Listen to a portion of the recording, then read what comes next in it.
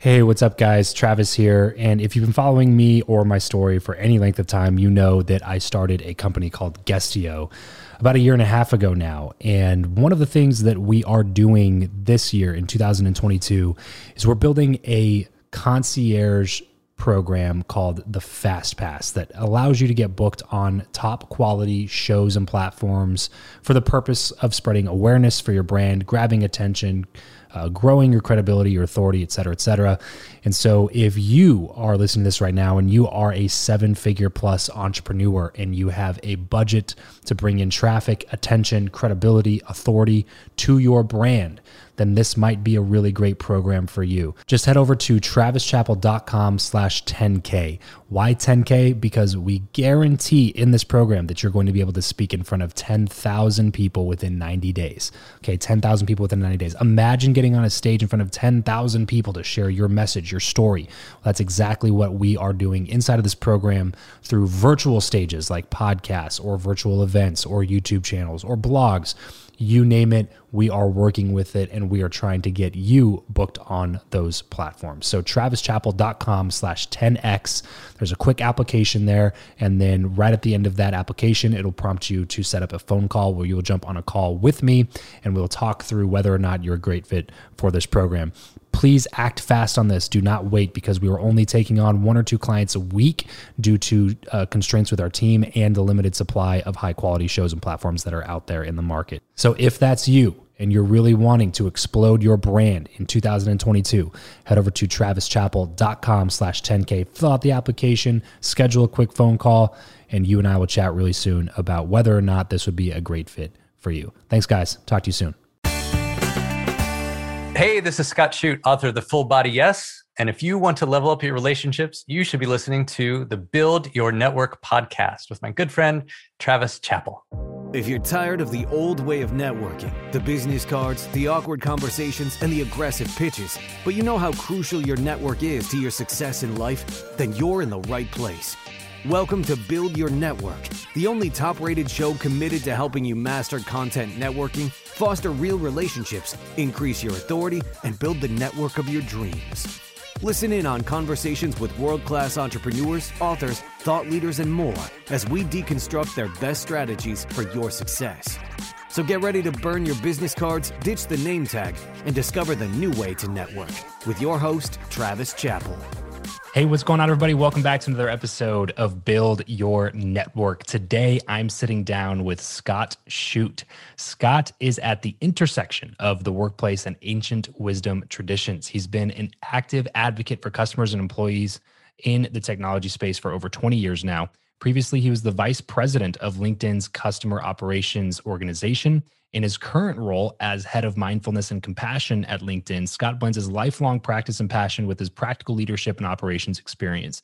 His mission is to change work from the inside out by mainstreaming mindfulness and operationalizing compassion. He's the author of the upcoming book, The Full Body Yes, which is now available wherever you buy books. Scott, what is up? Thank you so much for taking the time to join me on the show today. Hey, thanks for having me. Excited to be here. Yes, sir. Yes, sir. So I want to dive in and build a little bit of context first before we talk about some of the amazing things that you're up to today. I find anybody that's in an untraditional path, like just a non-traditional path, I always like to figure out how you got there, because odds are when you were, 11 years old, filling out the "what do I want to be when I grow up" section, it probably wasn't head of mindfulness and compassion at a large tech company. So let's go back to then. Let's go back to 11-year-old Scott. Talk to me about, family life. Where'd you grow up? All that good stuff. Sure. I grew up on a farm in the middle of very rural Kansas.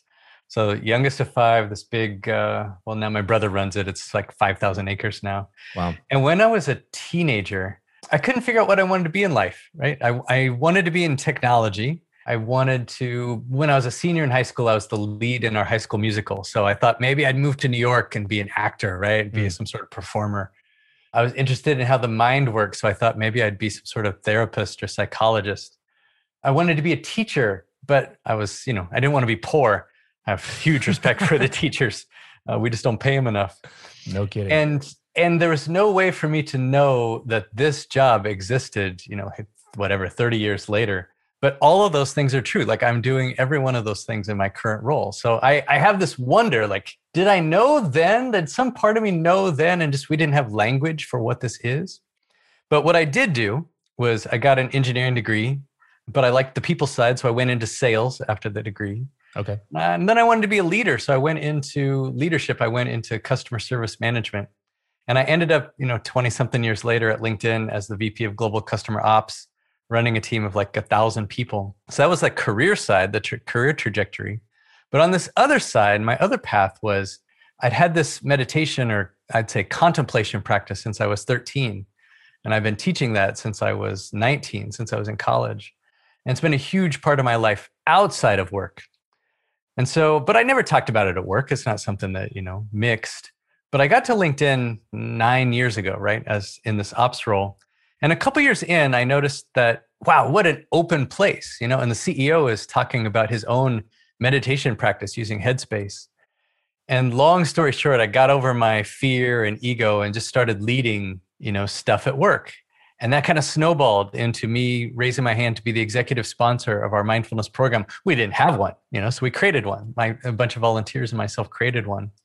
And then eventually, 3 years ago, for me, the tipping point was our CEO gave the commencement address at Wharton and talked about compassion. And then the next time he's on TV, this is all the reporters want to talk about is compassion in leadership, compassion in business. And so I'd been in my ops role for like 6 years. It was time for me to do something else. I made a pitch to him and to our head of HR, and with their great support, basically, and a blank sheet of paper, created this role 3 years ago, head of mindfulness and compassion. So I have a question for you. Yeah. How did you have the wherewithal or awareness at such a young age in such a rural middle America environment to even think about meditation or a mindfulness or awareness or being an actor or having, like the things that you were mentioning, like being a psychologist or working with people? That just seems to be so opposite of what the culture would have been churning out all around you. So how did that happen? That's a great question. I don't really know the answer to that, because even look, there are lots of amazing people that come from environments like that, but the norm is quite something different. I have incredible parents who were always open-minded and clear-minded and adventurous, and instilled in me this thirst for learning and adventure. For me, it was, look, I'll preface this by saying everything we do at LinkedIn is totally secular, but I did come at this from a spiritual tradition. When I was 13, I was introduced to a tradition that was not the one that I grew up in the family. My brother had founded, and it was just like I had come home. It was like I was looking for it for so long, and not just, since I was 10 or 11 and started asking questions that I didn't like the answers to. For me, it felt like I'd been looking for it for lifetime after lifetime after lifetime. And here it was. And this included this tradition of, going inward or contemplating and trying to build your own self-awareness. So for me, it started there. How? I don't know. That's crazy. I had to ask. It was a kind of selfish question, but I had to ask that. For sure. So your brother, so you were the youngest. Yeah. Right. So your siblings obviously had to have some impact or influence around your life. Where's everybody now? Are you guys all kind of all over the place, or? We're a little all over the place. I have 2 older brothers, 2 older sisters. So one brother is running the farm. One brother is an entrepreneur, a successful businessman. One is a teacher, an incredible teacher, and one does computer programming and, works in that world. Wow. And they're mostly in Kansas. One brother is in Colorado, and I'm in California. So we did spread out a little bit. But one of the things that's interesting about that is I'm the youngest. And when growing up, I was built, like everything I did was about achievement, right? Because I think probably so I could get the attention of my parents and maybe especially my father. But I come from a high-performing family. My one brother is a great musician, another's an academic, a sister who's a musician, another one who does sports, and I wanted to be better at each of them in their specialty. Now that is an incredible recipe for motivation. It's a terrible recipe for happiness. And so what I realized was that, and this pattern like took me into adulthood, right? It took me into, and I've done very well in the workplace. I've achieved a lot. But what I can tell you is with each of those achievements, we're trying to fill this hole inside of us that can never be filled with that success, can never be filled with those achievements. You know, if you have one success, you just want more. It's like money, right? You just want more. So if you become a VP, then you want to be COO, then you want to be CEO, then you want to be CEO of 2 companies, then you want to go to Mars. You know who I'm talking about. Yeah. It can never you're mentioning there. It can never end. But what is real is like developing ourselves to this point where we are strong internally and we don't need all that external validation to be happy. Sure. One question that always arises when I have this conversation with people that I just love to hear perspectives on, and I can't think of anybody better to ask this to than you.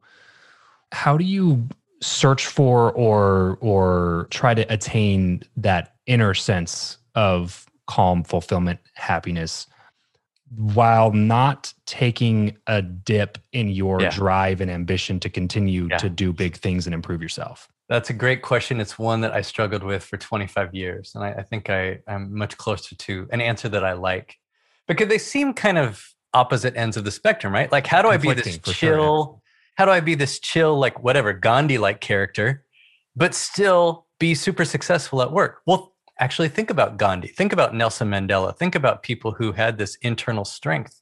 This is the goal.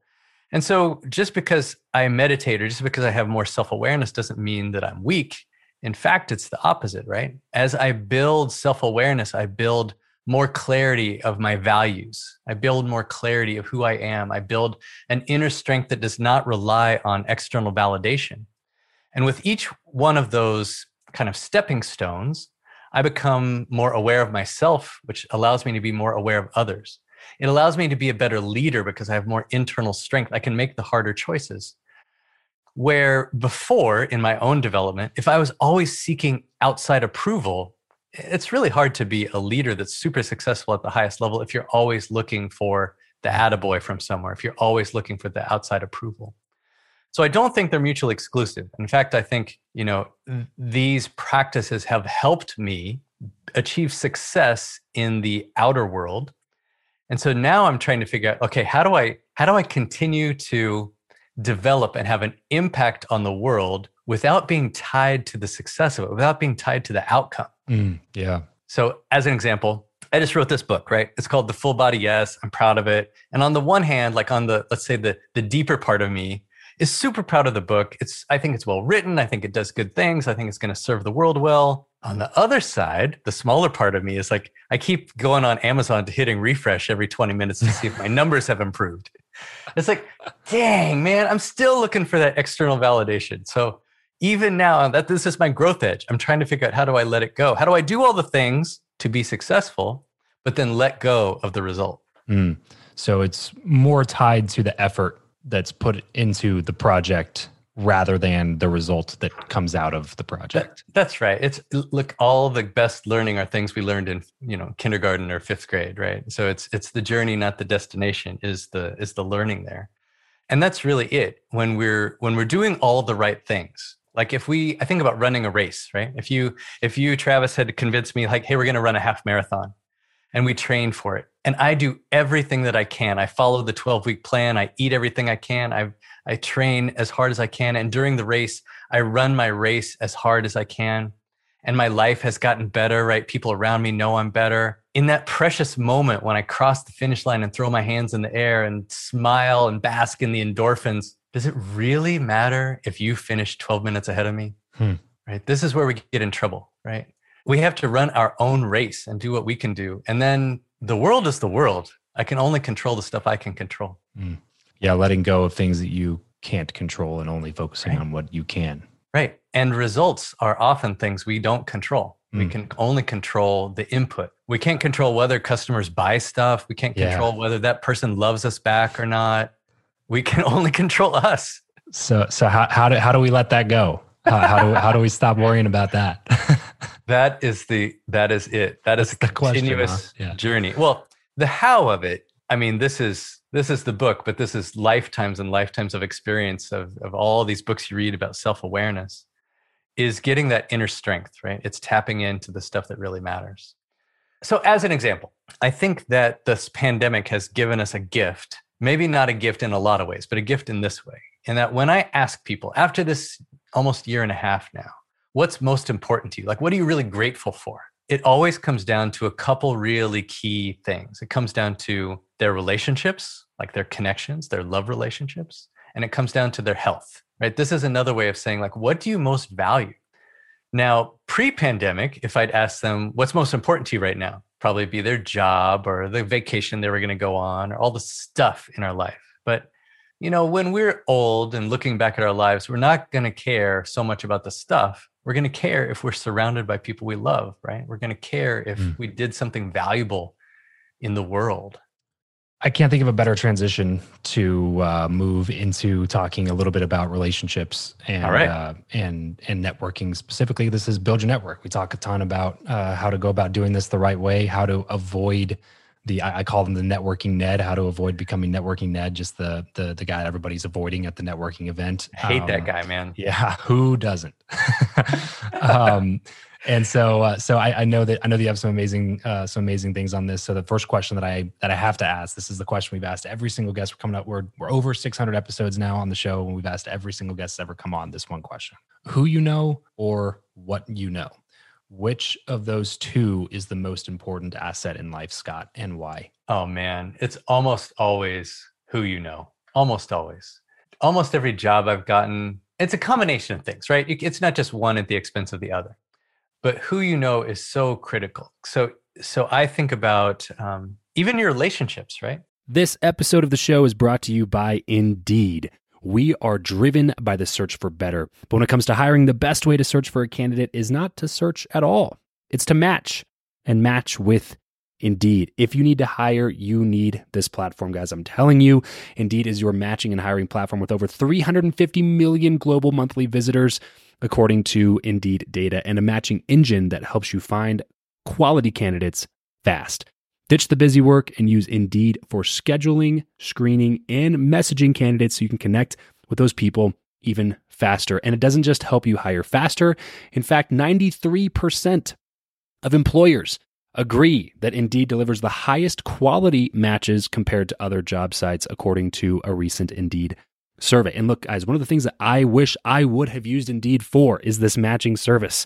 You can search and search and search and search and search all day long, but to actually be presented with quality candidates, like hiring a recruiter for you that's presenting people that has actually done the work to vet them and bring quality people in front of you, that work by itself is the fact that it's done by a software instead of like a team of high quality recruiters is pretty insane. So they leverage over 140 million qualifications and preferences every single day, which is why Indeed's matching engine is the best one that you can use. It's constantly learning from your own preferences. So the more you use it, the better it gets at doing the job for you. Join more than 3.5 million businesses worldwide that use Indeed to hire talent fast. And listeners of this show will get a $75 sponsored job credit to get your jobs more visibility over at Indeed.com/Travis. Just go to Indeed.com/Travis right now and support this show by saying you heard about Indeed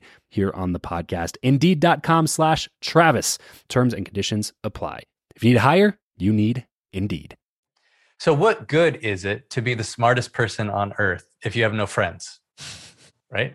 Or to be the most lovable person on earth, but nobody is there to love you, right? So it's the who you know, like, or winning. You know, I've been on some winning teams, both at work, but also on sports teams. And it's so much more fun to do it with other people than winning at an individual sport. It's just so much more fun. And so on every level, on achieving success as we traditionally define it, but also just in happiness, like surrounded by our relationships, it's the connections that matter. What would you characterize this bad way of networking as, and how do we avoid becoming that person? It's selfish, right? So as you're describing networking, Ned, so here's an example. When I was head of support, somebody asked me to come to one of these support conferences, right? Oh, it's going to be filled with your peers, like people who are also leading support blah, blah, blah, customer service. And so I show up at this banquet room, this conference, and there's 200 people there around these white linen tables. And I'm really excited to meet my peers. And when I sit down, I pick a table and I introduce myself to the 8 other people at the table. I realize that I'm the only one who's actually a customer service leader. And there are 8 other people who are selling things to customer service leaders. I'm like, this is my idea of hell. And so every time I got up from the table, there were 3 dudes behind me with business cards, like trying to track me down. In other words, it's a one-way relationship, right? When somebody is just blasting, like, hey, let me tell you what I do. It's one way, right? But if we can sit and have a conversation and find common ground, and it's a balance of back and forth, like if you really provide value to me and I can really provide value to you, think about your own friendships. This is where you have the deepest friendships, where it's about us, right? It's not just about me. Yeah. It's reciprocal. So then I think about, okay, well, what makes a great networker? If that's even a word we want to, like in the good way. Right. Because it has that terrible connotation. It's got the bad connotation, that's for sure. So let's say we want friends, we want connections. Maybe that's a different way to say it.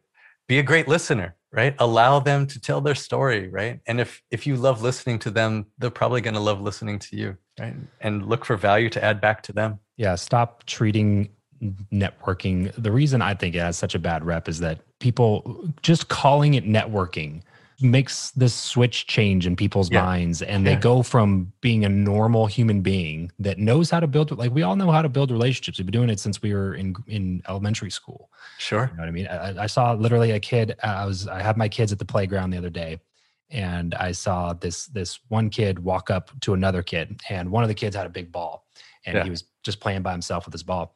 And this other kid walks up to him, and the kid with the ball looks at the other kid and he goes, "Hey, do you want to be friends?" Literally just like that. And the other kid goes, "Yes." And then they said, "Do you want to play?" And then they start throwing the ball back and forth. And I was like, boom, there it is. And done. Like that's how you do it. You know what I mean? Like there's no vomit of the mouth where you're just or you're just talking about how awesome you are for 3 minutes and not giving them a chance to talk. It's just all of a sudden when you call it networking, people just forget how to build regular, real relationships with people. And they immediately turn it into what I call in-person cold calling. Yeah. It's like doing the same thing, like you're on the phone, or like I used to do door-to-door sales. I don't knock cold calling. I think that it has its place. But at an event where you're supposed to be building relationships with peers in your industry, that's not the place to do that. And unfortunately, that's what most people do. You know, they have to leave with a prospect list to follow up with tomorrow, or else it's an unsuccessful event for them. Right. Oh yeah. Okay. So going back to our earlier discussion about how do we define success? If we go back to the process instead of the result, right? If we're thinking about this, let's say I go to the same networking event I mentioned, 200 people, supposed to be service leaders, probably 198 salespeople there. But I go there. What does success look like? Well, if I'm selling something, I have to walk away with 25 prospects, I'm going to have this desperation, right? Yep. Nobody wants to be around that desperate guy. But if I go there, I'm like, you know what? I'm going to have great conversations. I'm going to be a great listener, right? And so I'm going to think about, okay, what's my opening question that it would be truly interesting? Like I love the question, hey, Travis, like what's most alive for you? And not about your CRM system, but like in your life. What's most interesting in your life right now, like as a human? And if you start telling me about your CRM system, I'm going to go get a drink, and start up the conversation with the next guy in line. Mm-hmm. Yeah, but then I'm also going to be a great listener, right? If I ask you that question, I'm really going to be a great listener. And if there's a connection between us, then fantastic. Exactly. That's the thing, is that you can't force it either. You know, that's kind of the purpose of relationship building, is that you're probably going to be drawn to people who you have synergy with, and you're probably going to be pushed away from people who you don't have synergy with. And that's okay. That's part of the process. And and to me, it just is a symptom of the greater problem. And the greater problem to me is that most people who enter those situations, they're short-term thinkers. That to me is the greater problem. That's the root of the problem, is that you're thinking, you treat this journey like a short-term journey. Right. Like you got your real estate license last month and you want to make $1 million tomorrow. So you're going to go to every networking event in the entire valley that you do business in. And you're going to pass out 12,000 business cards because you think that's what's going to give you success tomorrow. Right. And then when all the people at those events get turned off because you're a taker and they don't want to do business with you because you just keep talking about yourself all the time and not actually building relationships, in 6 months you quit and you go back to doing what you were doing before because you didn't see any success in that 6-month period of time, as if that's any sort of good sampling of what success looks like or how you're going to earn it. And it's just, to me, just a complete symptom of just, hey, you're looking at this thing the wrong way. If you really want to do well in this new field or this industry or whatever it is you're trying to do well in, it's gonna take a long time, and relationships take a long time. And the cool thing about it is they start to compound, just like the compound interest in your on your mutual funds account. Is those relationships over time just start to get better and better, and then all of a sudden, this person you met at an event 4.5 years ago, you're forming a business together, or they hired you for some consulting services because you've gotten to know each other over 3 or 4 years. You've added value back and forth. There's reciprocation there. You now have mutual trust in each other's expertise, and you can actually do something from there. But it took 4 years. It didn't take a day. And I think people just don't have the patience to wait that long. Yeah. At LinkedIn, we talk about compassion as a strategic advantage, right? And operationalizing compassion. Let me give you an example of what that means as it relates to this, right? Please. Our head of sales will stand in front of 5,000 salespeople at sales kickoff and say, look, our job is to provide long-term value.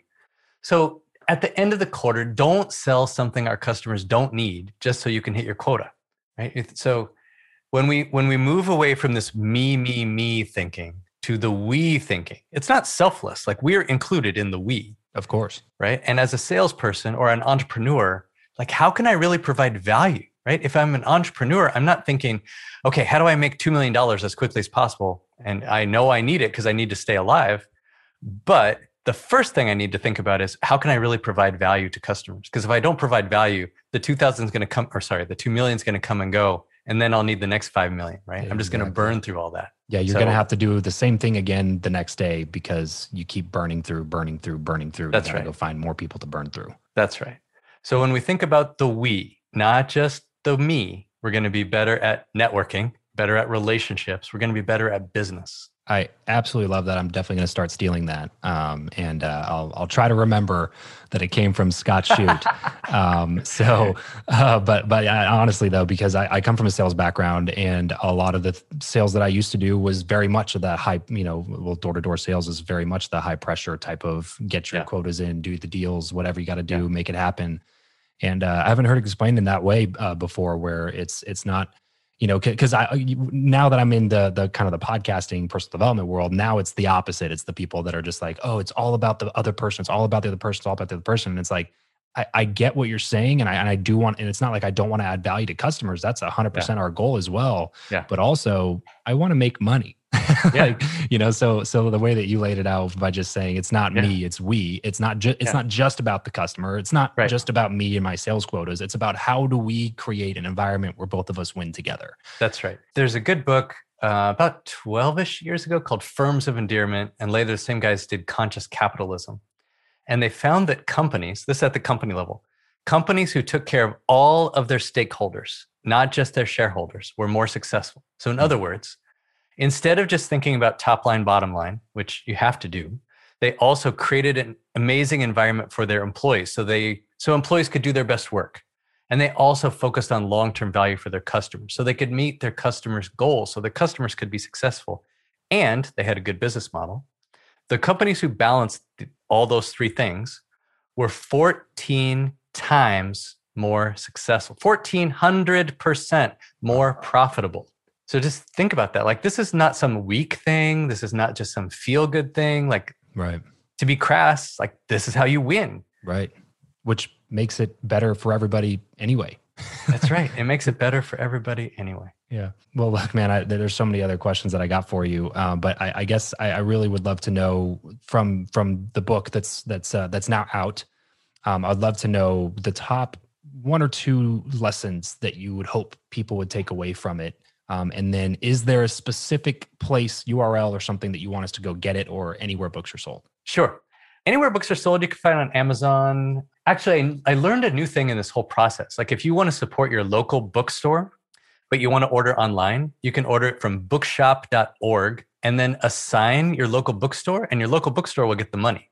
So I thought that was pretty cool. I'd never heard of that before. Bookshop.org. Bookshop.org. Great. But you can find me on scottshoot.com or fullbodyyes.com, but you can find the book anywhere.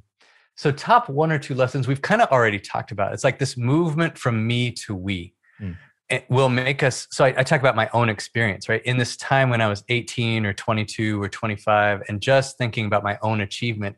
And I was a super, super high achiever. That is just a place that just never leads to happiness, like really long-term happiness. It's this movement to thinking about all of us, including myself, that really drives happiness. It's that inner strength that's developed through the work, right? The work of the inner introspection and doing the hard work. And at the end of the day, that increases our capacity. It increases our capacity to serve all of life. Now you may think, well, I don't want to serve all of life. I want to serve myself. Well, it works that way too. When you serve all of life, you'll be more successful. The deepest, inner type of success that doesn't need the external validation to always seek the happiness. So if somebody's listening right now and they're an entrepreneur or business owner, at what point in your business should you consider at least, maybe not hiring a full-time person for this role, but at least assigning somebody within your organization to some sort of similar role to what you are now doing for LinkedIn as head of mindfulness and compassion? It's obviously been something that LinkedIn's put a lot of stock behind, and it's worked out pretty well for them. And you've done an amazing job implementing it there. What would be your advice to maybe a small business owner that's listening to this going like, this is exactly what my culture and my company needs right now, but I can't afford to go hire somebody to do this full time. How would you suggest kind of implementing that? Makes sense. At the compassion level, this is like how we operate. So if you think of this simple thing that I just talked about in going from me to we and balancing the needs of employees, shareholders, and our customers. If everything you do balances those needs, you don't need somebody like me, right? It's in your mission statement. It's how if the CEO stands on stage in front of 10,000 people or at your staff meeting with your 2 employees, what's the language you use? So I've been at companies where the CEO is talking about, hey, we're going to be the next $7 billion company or the next $10 billion company. Really? Like, who cares? But CEOs are like, this is the value we're going to add to our customers. This is how we're going to change their worlds. This is how we're going to change the world around us. And not by how much money we make, but by how are we improving society? So if everything you do and say, moves from me to we, you don't need me. And then on the mindfulness side, if you think about your employees, the first question is, do you care about them? Because not every company does, but if you really care about them, like if your employees are valuable to you, then think about their well-being. And if you only have 3 people, of course, you're not going to, my job is not the 4th person you're going to hire. But think about, all right, am I creating space where they can be mentally well, right? Am I encouraging them to be mentally well? Whatever that means, even encouraging them to use a meditation app or just making sure that we're talking about things, just checking in on everybody. This can be done with no money at all involved, right? And if you're a bigger company, there are things that you can offer. You can offer meditation apps. You can offer meditation sessions. You can offer workshops done by internal or outside people. You can hire partners that will do all this for you. You can have somebody internally, but it doesn't have to cost a lot. One of my favorite quotes is from Mark Bertolini, who used to be the CEO of Aetna.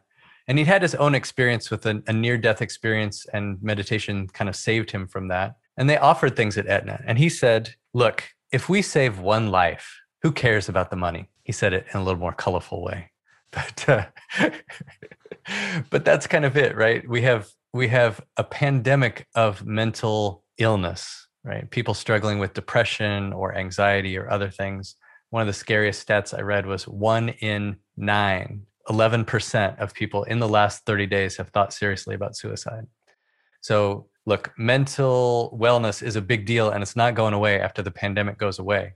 So offering whatever we need to offer to make sure people can get the help they need, whether it's something severe or whether it's something more like a vitamin, like meditation, the whole spectrum is something that as a leader of a company, we should be aware of. What about practical things in terms of, where employees are working, how often they see coworkers, what type of time off policies that you have in place? Sure. How do those things kind of work into that absolutely. equation? So, there's several studies going around. I forget which of the bankers just did this, but these young people are working 100 hours a week on average and taking 1 week a year off. Like, these are obviously not places where people can be mentally healthy. Places like LinkedIn, we're trying to offer, we're trying to figure out exactly the right recipe for this, but we've been offering 1 or 2 or 3 weeks off a year of paid. Like, everybody takes that week off. We typically do it over the Christmas week, as many companies do, or 4th of July. We added another one, during pandemic time. We try to offer 1 day a month that is a meeting-free day. And I've seen more and more companies take that off, like meeting-free Fridays or meeting-free Friday afternoons, like just some space where people can do what they need to do. And to your question of how much time in the office or together, I think this is going to be the grand experiment as we all come back. Yeah. I don't think anybody knows the answer to that or has the exact right recipe. But if we're thinking about from perspective of the balance, right? The balance of our employees and what they need to be healthy and do what they need to do as people first, but also the business needs to get done, and also what's best for our customers. If we find that balance, then we'll be at a good spot, and each business may be different. Love it, Scott. Thank you so much for taking the time to come on the show today, man. There's such an insightful conversation, and I'm happy to have been able to bring you on and share some of those things. I got one last thing for you. It's what we call a random round, just quick random questions here at the end, quick random All right. answers. You ready? Ready. What profession other than your own do you think that it would just be fun to attempt? I always wanted to be a professional musician. I'd love to still do it. Yeah. If you could sit on a park bench with someone, past or present, and chat for an hour, who'd it be? Yoda. That's a good answer.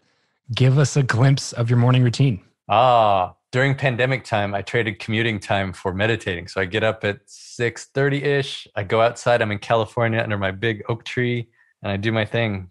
Or whatever. It's better. I'm more regular now than I ever have been in my whole life because of the pandemic. So it's been a gift. How do you like to consume content? Books, audiobooks, blogs, podcasts, videos? I'm visual. So I increasingly have a short attention span. So it's quick hits on quick articles. What is your go-to pump-up song?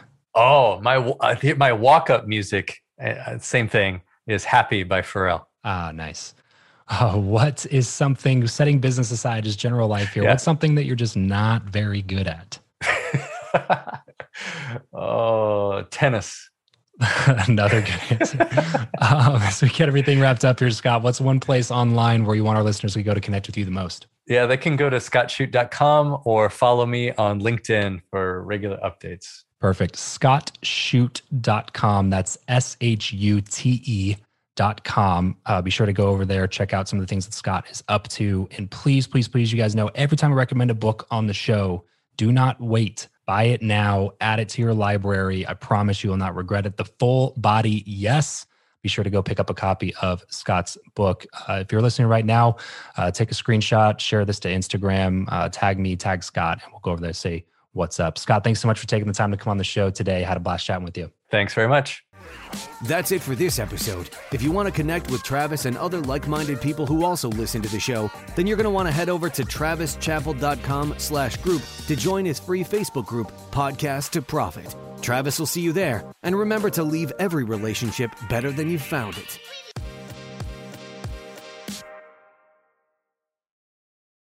Say goodbye to your credit card rewards. Greedy corporate mega stores, led by Walmart and Target, are pushing for a law in Congress to take away your hard-earned cash back and travel points to line their pockets. The Durbin-Marshall credit card bill would enact harmful credit card routing mandates that would end credit card rewards as we know it. If you love your credit card rewards, tell your lawmakers, hands off my rewards. Tell them to oppose the Durbin-Marshall credit card bill.